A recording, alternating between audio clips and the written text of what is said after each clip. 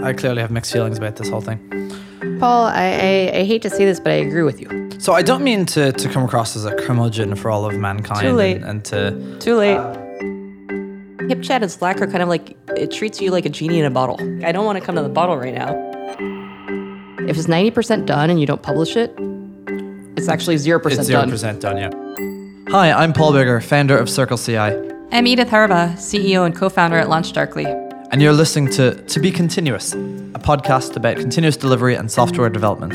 You can get in touch with us anytime at our Twitter handle @ContinuousCast. The show is brought to you by HeavyBit. To learn more, visit heavybit.com. And while you're there, check out their library, home to great educational talks from other developer company founders and industry leaders. In today's To Be Continuous, we're talking about the clash in open source between developers looking to get paid and software companies looking for things for free. So, Paul, what do you like about open source? So I guess that depends on whether we're talking about writing open source or using open source as part of a company. Writing open source, I like just having all my code out there, and I'll do that as often as possible. Anytime I start a little bit of code, a little library, I'm looking to open source it and have a README and have it out there for other people to use. I had a very long discussion, which I eventually won at the. I like the way you think of all discussions as won or lost. Well, yeah. It was more on the argumentative side of discussion, but with the other co-authors of the PHP compiler I wrote, which was originally GPL. And I argued very strongly that I actually don't care if people give back. I just want people using my software. So to me, open source is a way of having people using my software. So that's really interesting. So I liked what you said about you liked open source because it meant getting stuff out sooner. Because I'm a big fan of that. Like I always say, you should just publish stuff. Right. Like my co-founder John said something really good at our team meeting last week. He's like, if it's 90% done and you don't publish it, it's actually 0% done. It's 0% done, yeah. Yeah, and so, that's like a hard lesson because because you always strive for perfection, but right. If you don't show it to anybody. Well, I think there's also some really hard downsides about that. So when you publish something before it's ready, before you've ready. Oh, so ready. But let's say ready is let's say you publish it before you clarify what the software is to do, or the values or the mission of the software, and then you get contributors who are saying, "Oh, this is great, but I really wanted to do this other thing," and you're like, "Oh, that's not exactly what I was going for here." I'd say most open source projects are so lucky as to get contributors at all. True. So I'll give you an example. I wrote the V8 bindings for Clojure. So a binding that allows you to write JavaScript and run it in Clojure. And I did that for a purely selfish thing for for an asset pipeline that I was building called Stefan. And then people came along and they wanted to do other things with it. They're like, okay, let's add a binding for this other thing. It's like, that's kind of like a pivot. It is, but I really wasn't that interested in it. I'd rather someone took over the project and actually ran with it in where they wanted to go, and I can stick on the old version, or I can see if the new version solves it for me. But I wasn't interested in becoming a maintainer in this thing. I was interested in solving my itch, and I just happened to open source it because I felt it might be useful for other people. And it was. So Paul, I hate to say this, but I agree with you. No, not again. Not again. Okay. No, I mean, I think what you said is exactly right. That you said, I did this for this reason, and I want somebody else to take it over now. I think where open source runs into issues where people are like, it's only this purpose and you can't do anything with it besides my original thing. So you think that's a good thing, or you think that's a problem? Or it causes problems in the community? I think open source is so misused for so many different purposes that it's hard to even say. So in Europe, people say open source is good because it means free software. Libre or gratuit? I'm sorry? Free as in beer, or free as in, what's the other side of that? There's no such thing as a free lunch? Is that what you're talking about? No. Like people say open source software. It's like free as in beer. Software as in like software that has no cost versus software that has no price tag versus software that is. They use the French word libre for it. Oh, yeah. That's what I was talking about. So I remember I went to Europe in, I think it was 2004, 2005, and they just had this big push towards open source because they thought it meant free. Oh, this is like the German government and that sort of thing. Yeah, right? so literally, Well, like, I mean, literally, like, so I went to this customer and they're like, it doesn't cost you any more to give us an extra copy. So why shouldn't just everything be free? Oh, right, yeah, well. And so I think open source has been misused by many businesses who think of it as just like, hey, we get all these developers working for free. So I think that the main advantage to a business of open source is not that it's free, but it's that it's low risk. Low risk. Lower risk. So it I would removes. argue. Well, so what I mean is that it removes a certain element of risk from it. So there's Joel Spolsky wrote a blog post about how you shouldn't use. I think it was a database that you didn't have the source code to. Well, so I'll argue the reverse, and I think open source is sometimes more risky because I talk to people now who are like, nobody's maintaining this open source project that I depend on. Right. And But that versus a closed source version. Well, so the opposite risk is that you end up that you are responsible for this open source project, and you're like, well, actually, I just wanted to use this thing. I didn't want to be the maintainer. Absolutely. You don't want to end up like the only person that well, I mean, it's actually fine to end up the only person which is using this thing. Well, no, that's not ideal. It's that many people are using it, but nobody is paying money, and then you're stuck. Because no one is maintaining it. Nobody is maintaining it, and you depend on it. Right. So, but imagine that no one maintained it, and all that you could get was like a binary blob. That's the real problem. The company goes out of business. Yep. You know, you have random database version 7, the binary that only runs on 32-bit that you're maintaining. Like companies are literally maintaining Fortran things from 30 years ago. It sits in a machine. You can't touch it. You can't fix it. You can't apply security updates to it. Yeah, that's fair. So Tim Chow, he's an awesome guy. He was early at Oracle. He said that people don't when they buy software, they're not buying it what it is today. Right. Because basically anything that you're buying today, you could just hire 20 engineers that could build it. Yeah, what they're you buying, can just copy it. Yeah, what they're buying is the promise of stability that it will continue to be maintained. Right, yeah. That there is a vision. And that's actually, I went over to a big customer who won't let us use their name yet, but they said they love LaunchDarkly because we thought every day about feature flags. Right, exactly. I mean, this is why people buy SaaS, because people think all day about CI, about QA as a service, about queues, you know, or whatever it is from various heavy bit companies that I just shilled for there. that you can probably figure out yourself which ones they are by looking at the homepage. Well, and Paul, by the way, thank you very much for wearing your LaunchDarkly t-shirt today. So, it looks very handsome. I definitely agree that the benefit of the thing is that you use it every day. But you can do that with open source as well. You can have open source software that, like, so for example, our front end is open sourced. Oh, I'm absolutely a fan of open source. Right. Like, we use open source every day. Our client libraries are open source. Right. I'm not saying that I don't think it's a religious thing versus open source versus not. I just think that many times people assume open source is something that's not. Yeah, fair enough. I mean that if you have open source, that it just means that developers spring out of the ground, willing and happy to update your software every day. A mixed blessing, definitely. Yeah. Like, if it even happens. Like, I remember when Sun, so I used to work on I used to be at Epicentric, and we had a portal server, and we were killing Sun. Absolutely killing Sun. And this was in 2003. So what they said is, we're going to make our portal server open source. Mm-hmm. Right. And so Sun had this whole thing where, like, everything will be open source, and, like, developers will spring out of the ground. It's like, well, no. Developers do not wake up every day like, I'm going to work on your thing. Right. They will if it's sexy or exciting. There's lots of developers who are showing up at Mozilla to, you know, just to contribute. And in fact, they fought through incredibly large hurdles to contribute to Mozilla software. Well, that's fascinating, because I see so often the reverse. Where people, Right. So what do you think about Mozilla made people want to contribute? Well, I think the fact that it was an open source first company, and that it was a non-profit, and it was all about the free and the open web and that sort of thing. Also, people had very good experiences with Firefox for, like, you know, a decade at this point by the time I was there. Well, maybe 7 years, but yeah. It's fascinating because I went to a dinner last night with the CEO of MySQL. Mm-hmm. And I don't know if I should say this, but he said... This is Martin Mikos? Yep. Yeah. So he gave a talk. He has a new startup? Called Hacker One.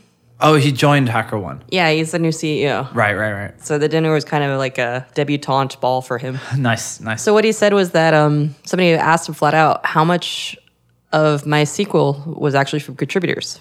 Mm-hmm. He said 1%. Seems about right. He said the open source was more just like a branding thing. Right.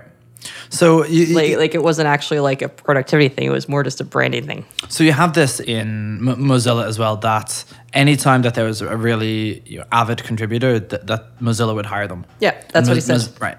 And if Mozilla didn't hire them, very often they stopped being a contributor. Like it was a real sort of a double-edged sword. Oh. Yeah. So someone would do it for 6 months. They were doing it for the love of the game. They weren't doing it to be hired at, or at least I think for the most part, they weren't doing it to be hired at Mozilla. And then 6 months in, someone's like, well, you're doing a really great job. Wouldn't you love to work on this full time? They're like, yeah, that's so exciting. They're flown out for an interview, and then it's like, yeah, actually, I don't think so. Wait, they didn't want to work for Mozilla, or Mozilla didn't want to hire them? Mozilla didn't want to hire them. I mean, this isn't a particular case, but some subset of people Mozilla didn't want to hire. And then what happens? Well, you kind of don't want to keep contributing to the company that just told you to fuck off. Yeah, I mean, it's so true. I mean, I think there's a very human thing about volunteering. Right. I volunteer. I was the moderator for a long time for the Lean Startup Circle. Mm-hmm. And somebody new came on, and they're like, yeah, I'd love to raise some money so that we can get paid. I'm like, they cannot afford to pay me. Right. Like, I don't do this to get paid because... Yeah. It's an altruism that people are trying to do. Yeah, I was contributing like 10 to 15 hours a week, and I'm like, my going rate. Right. Oh, absolutely. Yeah, I'm like, I'm not doing this to get paid. I'm doing it because I like giving back. So there's this thing that we were talking about earlier about the current discussion around people getting paid in open source. Yeah, and I think a lot of what has fueled open source is the whole 20% time. Like that Google will give their engineers 20% for open source, and I know that other big companies like Twitter and so on do that too. So these people are in essence getting paid. Right. There's in most companies and most startups at least, there's an unspoken rule that you're expected to contribute to the libraries that are in your application and that sort of thing. If you're spending time upstreaming a patch that you've deployed, that's work. Yep. So I think we're agreeing, which I thought we agreed that we were not going to agree. It's funny because I'm Twitter friends with a guy I've never met who's he started Django. And right now, what he tweets a lot about is... This is Jacob Kaplan-Moss? Yeah. Okay. That people are working their nights and weekends and contributing to open source, and then just people are kind of, for lack of a better word, jerks. Like, people are like... People are jerks. Yeah. So even when you're paid, people are jerks. But it's more aggravating. Right, because you're doing it for free or whatever. Yeah, right. And so people they I have this pull request and it's been open for 2 hours. Why haven't you reviewed it? Right. I mean, we get the exact same thing. We get customers who email us, or more often it's the people who are using the free version, who send us a support request, and then 30 minutes later they're on Twitter going, "I can't believe Circle hasn't solved my problem yet. It's been 30 minutes." What do you think drives that? There's a pattern across just the population in general that people are dicks. Like humankind is not really the greatest people So Paul, I think people are the kindest people on the planet. There are lots of people out there, and many of them are dicks.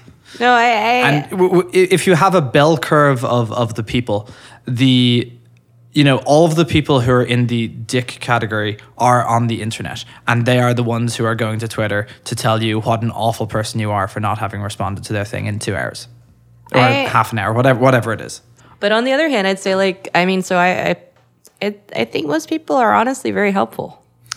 So I don't mean to come across as a curmudgeon for all of mankind, it's more of a statistical argument. There are a lot of people out there who are who get off on the idea of Twitter outrage or whatever. Well, that goes back to the whole the founder of Linux, where he's like, I'm a jerk because I have to be a jerk. Right. So there is, I think one of the major problems that afflicts our industry is people who believe that the open source development model is the right way for people to develop software. I think it's also something a little bit larger, which is that people see people who are jerks who are successful. Right. So people look at a successful open source project and they think that this is a thing to be emulated. And so, for example, Linus Torvalds is just an unmitigated asshole. Yeah. And I've never met the guy, so I'm basing this on the internet, but like I don't think he would disagree with me. Well, it's funny because my mom was recognized at the same banquet as him because they both contribute a lot to IEEE, and I was like, oh, that's kind of a mixed blessing, Mom. Yeah. So yeah, I mean, so other people look at him being an asshole and they say, well, I want to be an asshole. Well, yeah. Well, no, I've seen this. You confuse correlation versus causation. Right. You're like, is he successful because he's an asshole, or is he an asshole because he's successful? There's also a lot of people who contribute to open source are younger. Don't have life responsibilities just yet, so they have lots of time to give. And I think that there's a tendency, and I recognize this in my younger self as well, to be an asshole on the internet when you just kind of haven't learned to treat people well. That's an affliction of people in their teens and early to mid 20s. Well, but Paul, you're always spectacularly polite. Right, but you're meeting Paul of 34, not Paul of 24. Well, I knew you when you were 33. Yeah.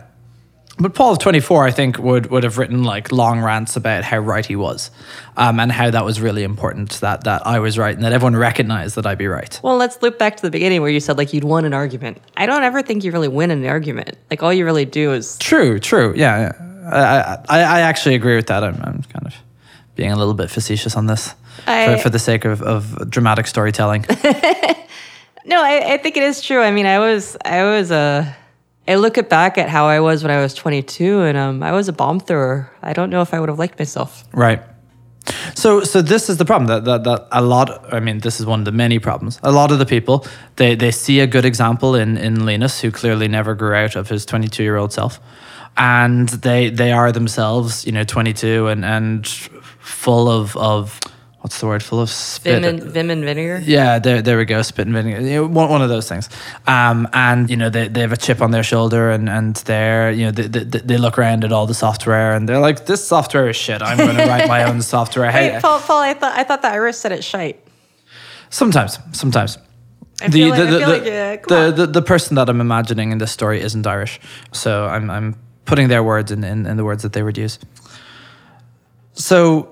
you make a pull request, and 2 hours later, nobody's responded. No, what are they doing? What are they doing? How dare they? It's 3 a.m. Are they not up working on this software? Oh my god, this was me when I was moderating this email list, and it was a global list. We put this policy on that if you were a first-time contributor, you had to be moderated, and people would send me the angriest emails about being moderated, and they're like, "How come you haven't responded?" I'm like, "Dude, like I'm in San Francisco." I just go straight to archive, or sometimes mark as spam. Well, like I feel that there, people feel that you have a responsibility to them because you're a person on the internet. Yeah, and I'm perfectly happy with the idea. So sometimes I'll email someone famous or whatever, someone who gets a lot of email. I'm not expecting a reply. Oh no. I mean, I hope that they will reply. I try to write things in the nicest possible way so that I will get a reply. But like, people are busy. Oh, I was so shocked. So Dave McClure is one of our investors. Right. And he literally has this autoresponder like, I'm under a large rock. I never read any emails. Right. There we go, right? He's a guy who's doing shit. He doesn't have time to respond. But I was shocked. So I sent out our monthly investor update. Right. And he responded. I was just like, oh. I'm sure he filters it into the actual important shit versus the things people send me on the internet. Well, no, he responded and like, so our engineer just had a baby, and he wrote back, he's like, congrats on your baby and your month-over-month revenue growth. And I was just like, oh my god, Dave reads our emails. Nice. When I was getting Dave to invest, I literally had to text him, and I texted him again, and then I called him. And then you showed up at his door with flowers. No, it was like 6 p.m. It was 6 p.m. on a Sunday. It was a very unreasonable time to call someone, but I had saved 50K space for him, and I was determined that this was going to happen, and it did in the end. Well, it was funny because I just sent him an investor update kind of as a courtesy because I assume he's not going to read it, but he read it. Right. He said congrats to our engineer who'd had a baby, and he's like, great job, love your month-over-month growth. I was like, so people are busy on the internet, and people assume that they have a right to their time. That's so true. I mean, that's kind of my pushback against stuff like HipChat and Slack. Mm-hmm. And I think there's already starting to be a little bit of a backlash. I don't know what you're talking about. Well, so people are like, it's great. I could chat anybody anytime on Slack or HipChat and they'll respond. It's like, well, great. You're responding instantly and you're not doing something else. Oh, right, yeah. Yeah, I mean, I think people should turn their notifications off. This idea of an instant reply is a terrible, terrible idea. Why do you think it's terrible? It's just like coding is an activity that requires concentration. And the sort of ADD set of ways that you're supposed to be multitasking and that sort of thing, it just doesn't gel very well with writing software. Well, like I put if I'm trying to actually write software, I put my phone in airplane mode, I turn off notifications, and then I write some software. I think HipChat and Slack are kind of like, it treats you like a genie in a bottle. Like somebody asks you and all of a sudden like you're supposed to like poof out and answer their question. It's like, well, actually, like I don't want to come to the bottle right now. Yeah. Like I have stuff I'm doing. Right. I will go back every couple of hours. I'll check my email, I'll check Slack, take my phone out of airplane mode, and then I'll deal with the list of people I want to talk to. This gets a little bit tricky when there's something that you have to keep on top of, and you only want to be notified for this, and there isn't really enough control around this sort of thing. But I think that's one of the problems of our age that will eventually get solved. Oh, I think it's just going to keep getting worse and worse. Exactly. It'll keep getting worse and worse, and then eventually people will freak out and they'll fix it. Well, I mean, like, I know Google Glass tanked and Apple Watch is in the ditch, but, like, at some point we're all going to have, like, implantables in our eyeballs that just flash text messages all day. Right. There was a talk at, I think, DICE in 2010. Someone gave a talk about how they're going to gamify everything. Oh, God. And it's like, if you want to watch this TV show, you should be drinking a can of Coke and, show it to the camera or whatever, and then you can watch the show. But the suggestion was that this will actually be good for society. What? That you'll start to get things like, your kid got a report card, you get some points, right? And then your points become redeemable. For Coke? For whatever. And then eventually Does everything just come back to Coke? Well, then your points become redeemable for like a tax credit or something like that. Everything kind of ties together, and there becomes just points everywhere, and then it incentivizes good behavior. Probably bad behavior too, but. And the good behavior is that you take a picture wearing a Coke. Presumably, good behavior is that you yell at someone on the internet for not responding to your pull request in 2 hours. Yeah, I think so. So to circle back from a long detour, I think the open source is used for so many different things, including that there's this always-on population of developers who are dying to work on your product. Right. You were talking before about the kind of backlash about people not getting paid. Well, I think there's two separate backlashes. Okay. One is for businesses who thought that they would get software for free. Right. Fuck them. They should have known better. And the second is from developers who are like, well, why am I working for free?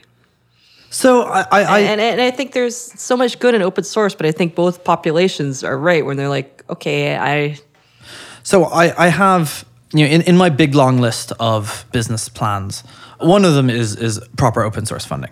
So the problem, as I perceive it, is that there isn't really a funding model for open source. Yeah. But there's a very obvious funding model for open source, which is to ask all the companies that rely on it for money.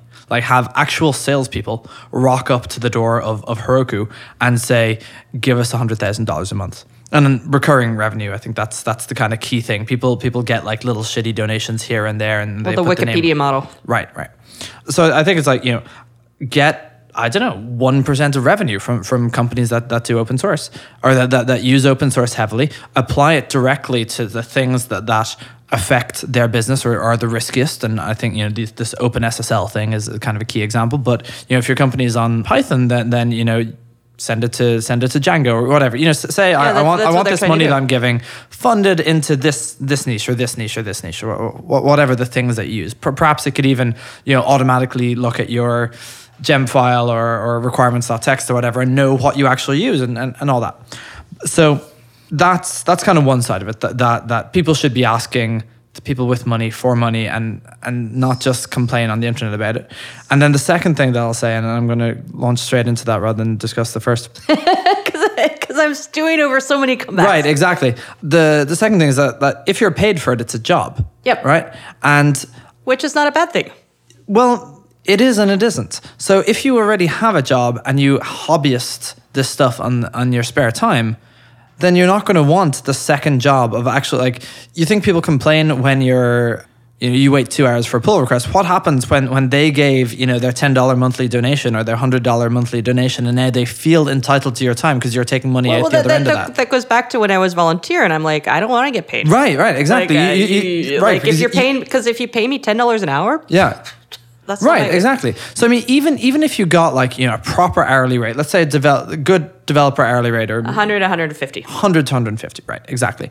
And if you're getting paid 100 to 150, then you're suddenly actually culpable for doing a good job, and this is your nights and weekends. Yeah. You can't just blow off your the coding that you're planning to do to spend time with your family, which is important. I'd say family is far more important than code. Coding is fun, and once you get paid, coding is a responsibility as well as fun.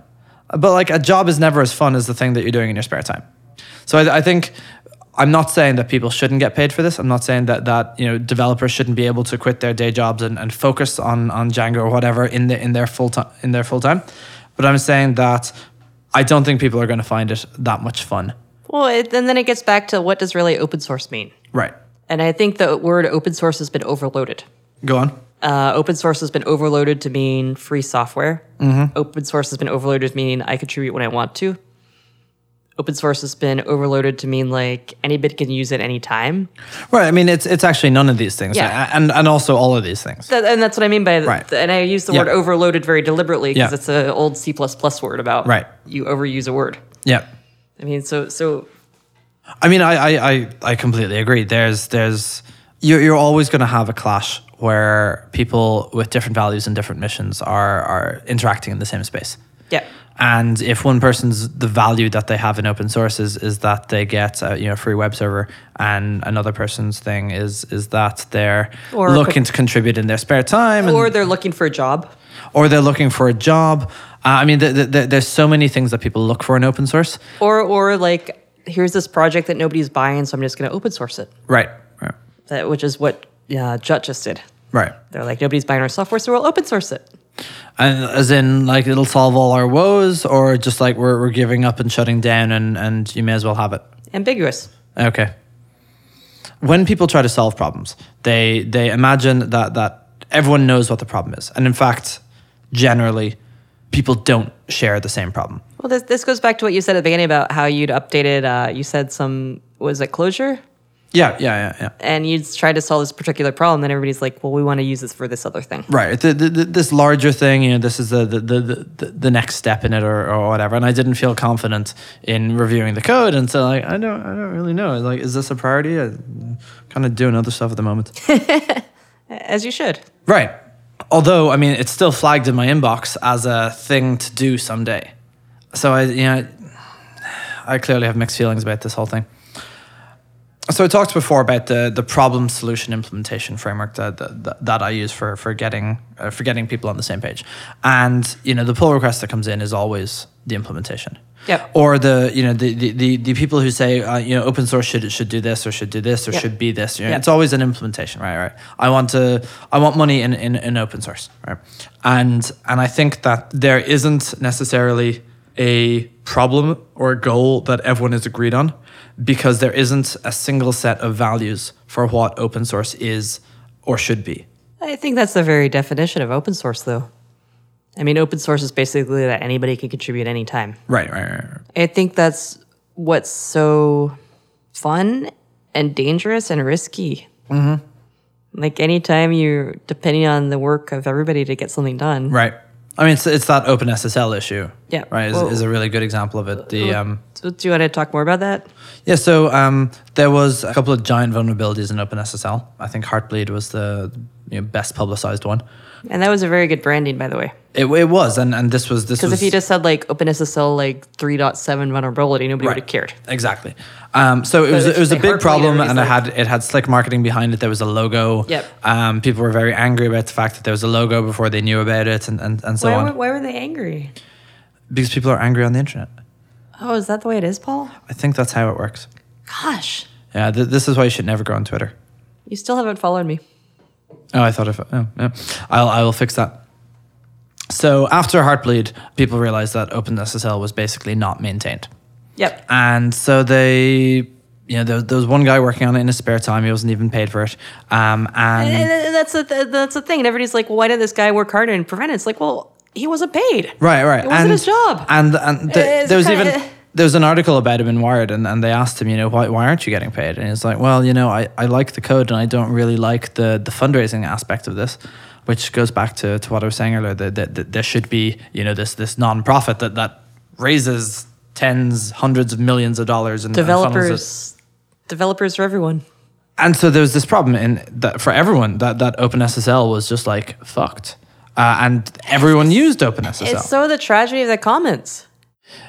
It is a tragedy of the commons, yeah. Very, very. I mean, all of open source almost is tragedy of the commons. So this poor guy who's like getting paid no money and everybody's yelling at him. He's like, well, I don't get paid. I was just doing this because I like kind of working on software in my free time. I mean, the tragedy of commons is like, it's a classic econ example of if you have a piece of land and anybody can graze their cattle on it. Sure.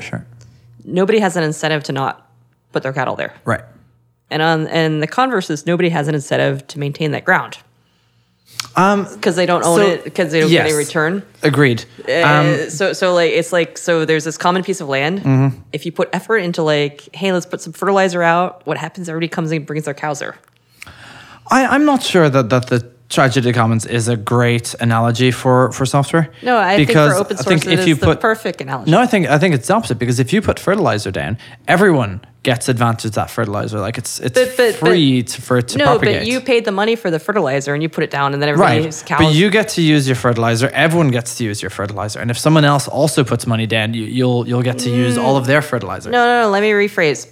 I do understand the concept of tragedy of the commons and how it applies. No. It was more like, so you want your cattle to come graze there. So if you put like seed down to get more grass to grow, which is basically what developers are doing. Right. You don't get really any return back, because everybody just comes and takes your grass. But you do, because the grass is software, and software can be reproduced for nothing.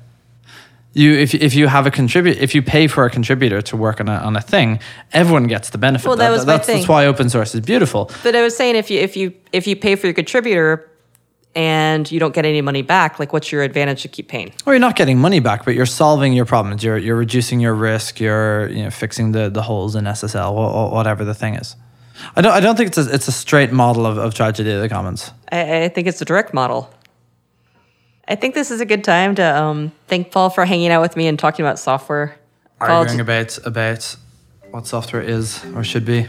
Paul, do you have any final thoughts? Just that we're really bad at ending all of these podcasts. Thanks for listening to this episode of To Be Continuous, brought to you by HeavyBit and hosted by me, Paul Biggar of CircleCI, and Edith Harbaugh of LaunchDarkly. To learn more about HeavyBit, visit heavybit.com. While you're there, check out their library, home to great educational talks from other developer company founders and industry leaders.